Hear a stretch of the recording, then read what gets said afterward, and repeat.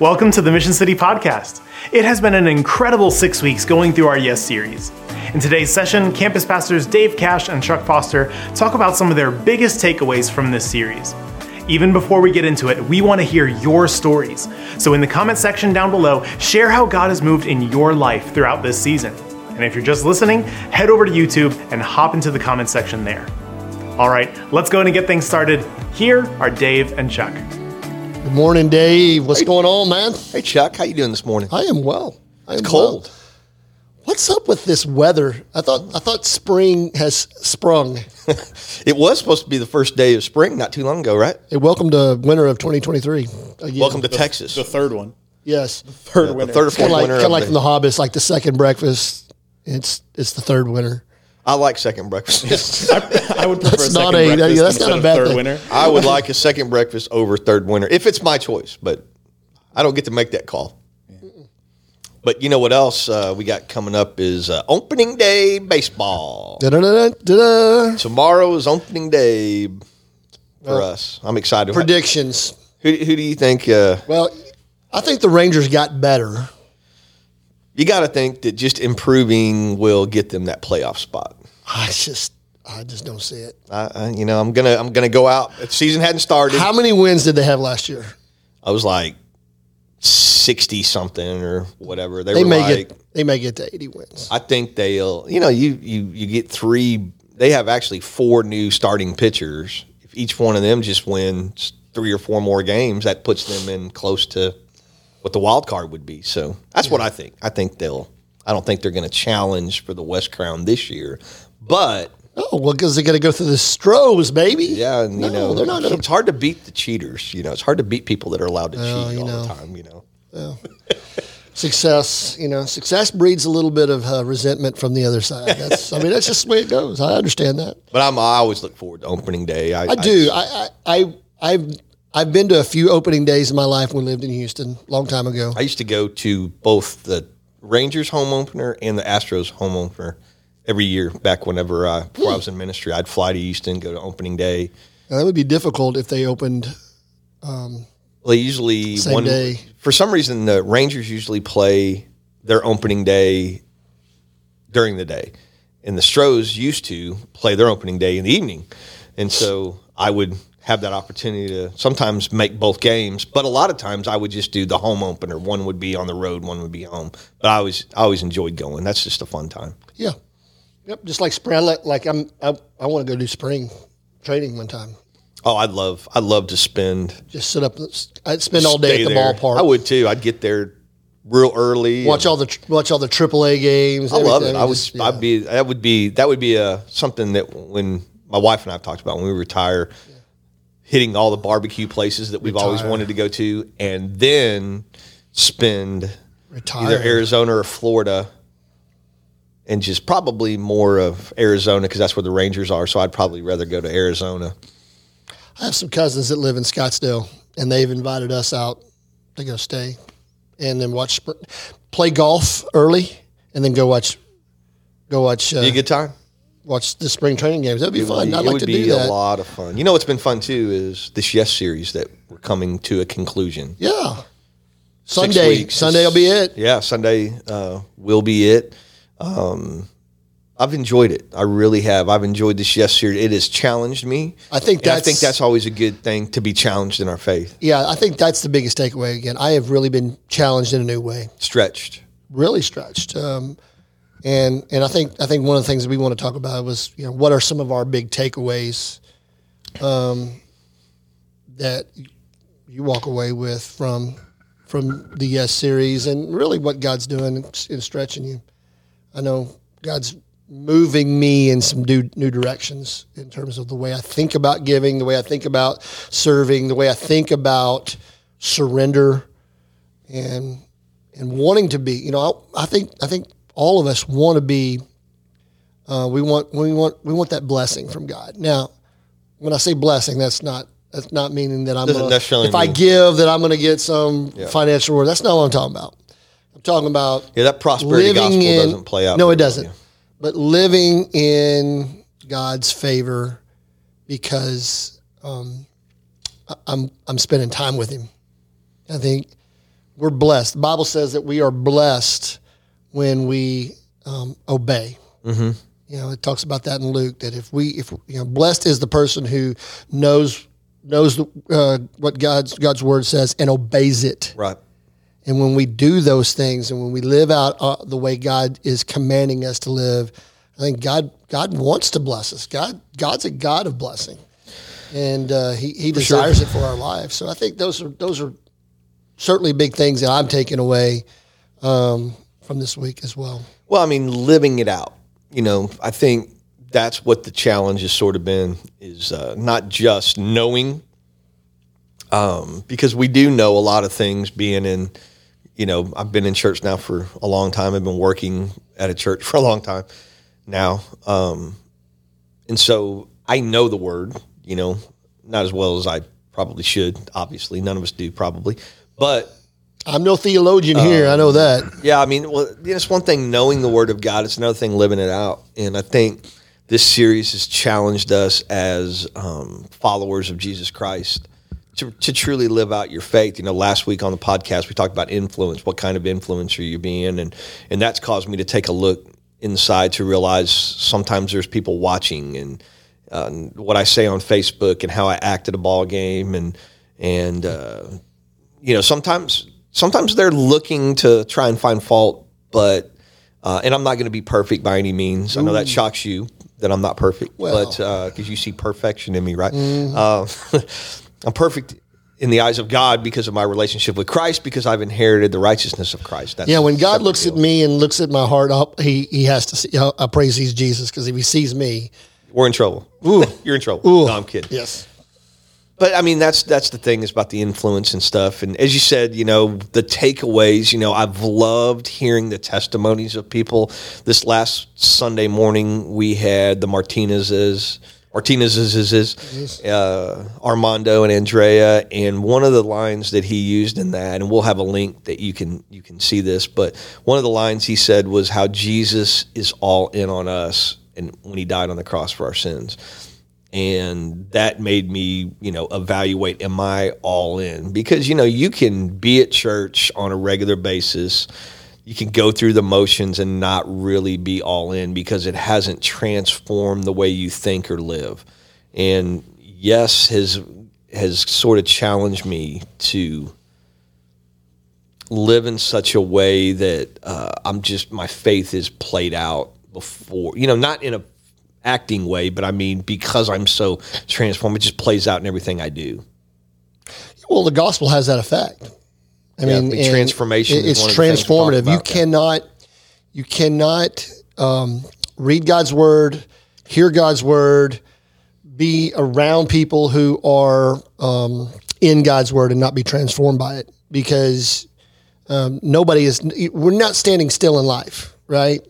And so I've always learned that when we are learning and we're trying to wrap our brain and our heart around something, it's going to affect everything that we do. And so if we're putting our mind on things that are not of God's word, we're being transformed by that. And then I firmly believe that if we'll spend some time in God's word, if we're obedient to that, and the transformative power of the gospel it's incredible, and you see it play out in our lives, and I think that's what's happening in Yes with me, is because my yes wasn't just about giving; it's about, hey, I'm going to spend more time in God's word. Yeah, it's about surrender, not it's just surrendering everything. Like I thought, I read God's word, I read it all the time. I mean, it's what I do. I enjoy doing that. Well, I've read it to the point where it's become routine. Am I now spending, what kind of quality time am I spending in God's word now? Am I just reading it to read it because that's what I'm commanded to do, or am I being obedient in absorbing and living it, like taking that word of God and say, God, use that in my life. Right. Well, I love too, when we had the advanced commitment on Friday, we'll also show a link to where you can see some pictures there from how awesome that was. But the advanced commitment night, Pastor Matt and Becky, when he said, I grew up in a minister's household. My father was a minister. Matt's dad, Ron Serber, was a great education minister at some churches and so forth, and just a very godly man. And Matt's parents brought them up to teach them tithing. Becky's dad was the pastor at First Baptist Lake Jackson for a long time. So they grew up, hey, you tithe and you give. And one of the things they talked about is like, that's something that we always did. We didn't even think about it anymore. And so it had become what you had said. It was like just the box you check off, or just normal routine. And they talked about how they were challenged to really take a look, and they talked about they didn't go on a ski trip this year, and they didn't do certain things because they wanted to lead out. And that's what I love about the leadership at Mission City Church, is they don't just talk about it, they live it out, as I was talking about earlier. And I love the fact that he said we were challenged and we decided that's what we were going to do. We were not going to take these vacations. We're not going to do these in order to reach more people with the gospel, plant more churches. And we look at our next gen ministry with students and kids, and just the fact that we want to add to the staff and add to our buildings and create a more dynamic ministries that reach more students and kids for the gospel of Jesus Christ. And so I love that we heard that. That was a big takeaway for me, to hear our pastor talk about how routine his giving had become, and how he was convicted in that. Yeah, and I think you and I would both agree that it can become quickly routine. Yeah, you can set it up to where you're just shooting that text, Mission City to 77977. That's what we do. We're just like, boom, blink. And this is challenged us, because my wife was talking about how whenever she used to make out the checks for our giving, we would pray over that check, and then we would turn it in. Now it's become so routine. We're just like, yeah, there it is. But now it's challenged us as well, to go, okay, let's take a look at this. And when we look at the widow and the two mitas, and one of the best quotes from the series twos was, it's not the size of the gift, it's the size of the sacrifice. Because, right. Some people's gift could look to me like, oh, wow, that's huge. You know what I mean? But to them, it's like, yeah, that was really nothing. Some people's gift doesn't look as big on a spreadsheet, but it's like, man, that was really sacrificial for them. It's like the first church I pastored had a lot of farmers and ranchers in there, and a lot of people that grow up on a farm. If they break even on the year, that's a good year. That was the goal, is to break even. And I actually had people in my first church that didn't turn on the air conditioner and things like that in order to give to the church. They would plant an extra field of cotton or whatever, soybean, whatever, and the money from that would be what they gave to the church, and they would till that ground and everything. And that's how the first church I pastored, got their first piano that the church ever had, was because they planted this extra crop, and that's how they got it. When you think of sacrifice and your love for the bride of Christ, that's an incredible story in itself too. Right. What we give up, and I don't want to say, I hate they use the word give up for God, but the sacrificial things that we do, that we go without a vacation, go without a second car. I've seen families do that, and I'm always amazed by that. Like they put more hardship on their family. I know that you had talked about one of the things that y'all were doing was not eating out as much or right. at all. Right.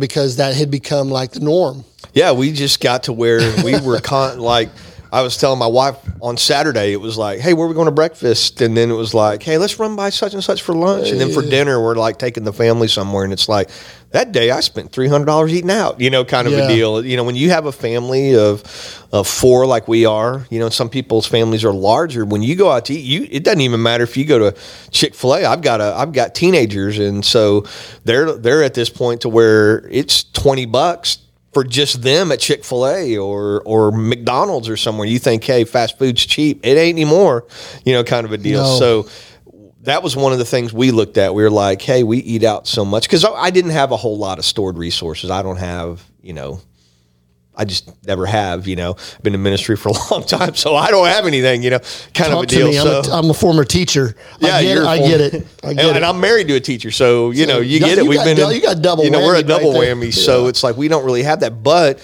that was one of the things that we really looked at, and it was something God had laid upon our heart to just really look at. And so it was kind of funny. We went, a couple of our son's baseball games were like at noon, and we packed peanut butter and jelly sandwiches in a brown paper bag and sat in the stands, and that's what we ate. And, it was like, I left my bottle of water in the car, and most of the time I go, I'll just go buy a drink at the deal. But I was like, I'm just going to hike all the way back to the car, get our water, Hey, you walked off that peanut butter and jelly. I did. I got to walk it off anyway. So, but I mean, those are just the things that you think about. And one of the thoughts that I always have is just the souls of eternity. When I look at the children in my neighborhood, and I think about they're going to spend eternity somewhere. That's why it's important that we're trying to reach that next generation, because we want to take as many people to heaven as we possibly can, right? Yep, absolutely. And that's the call of the church. And so that's been a big takeaway for me, the surrender thing. And I loved AJ and Holly's story too. Dara, that was a great story.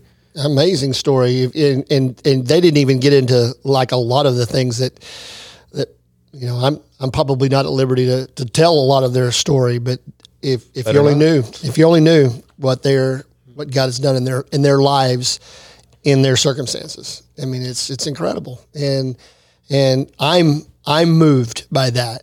Those stories move me to want to live more for Jesus, because I see people who are in a whole lot more difficult circumstances than I am, and they're living it out. And trusting God and having what's really cool. And I think this is one of the biggest takeaways for me is in the difficulties, giving and still finding joy. Right. Because I think if you're not finding joy in giving, if you're being like, I'm doing it out of some sort of duty obligation, then don't give. Don't give. Don't do it.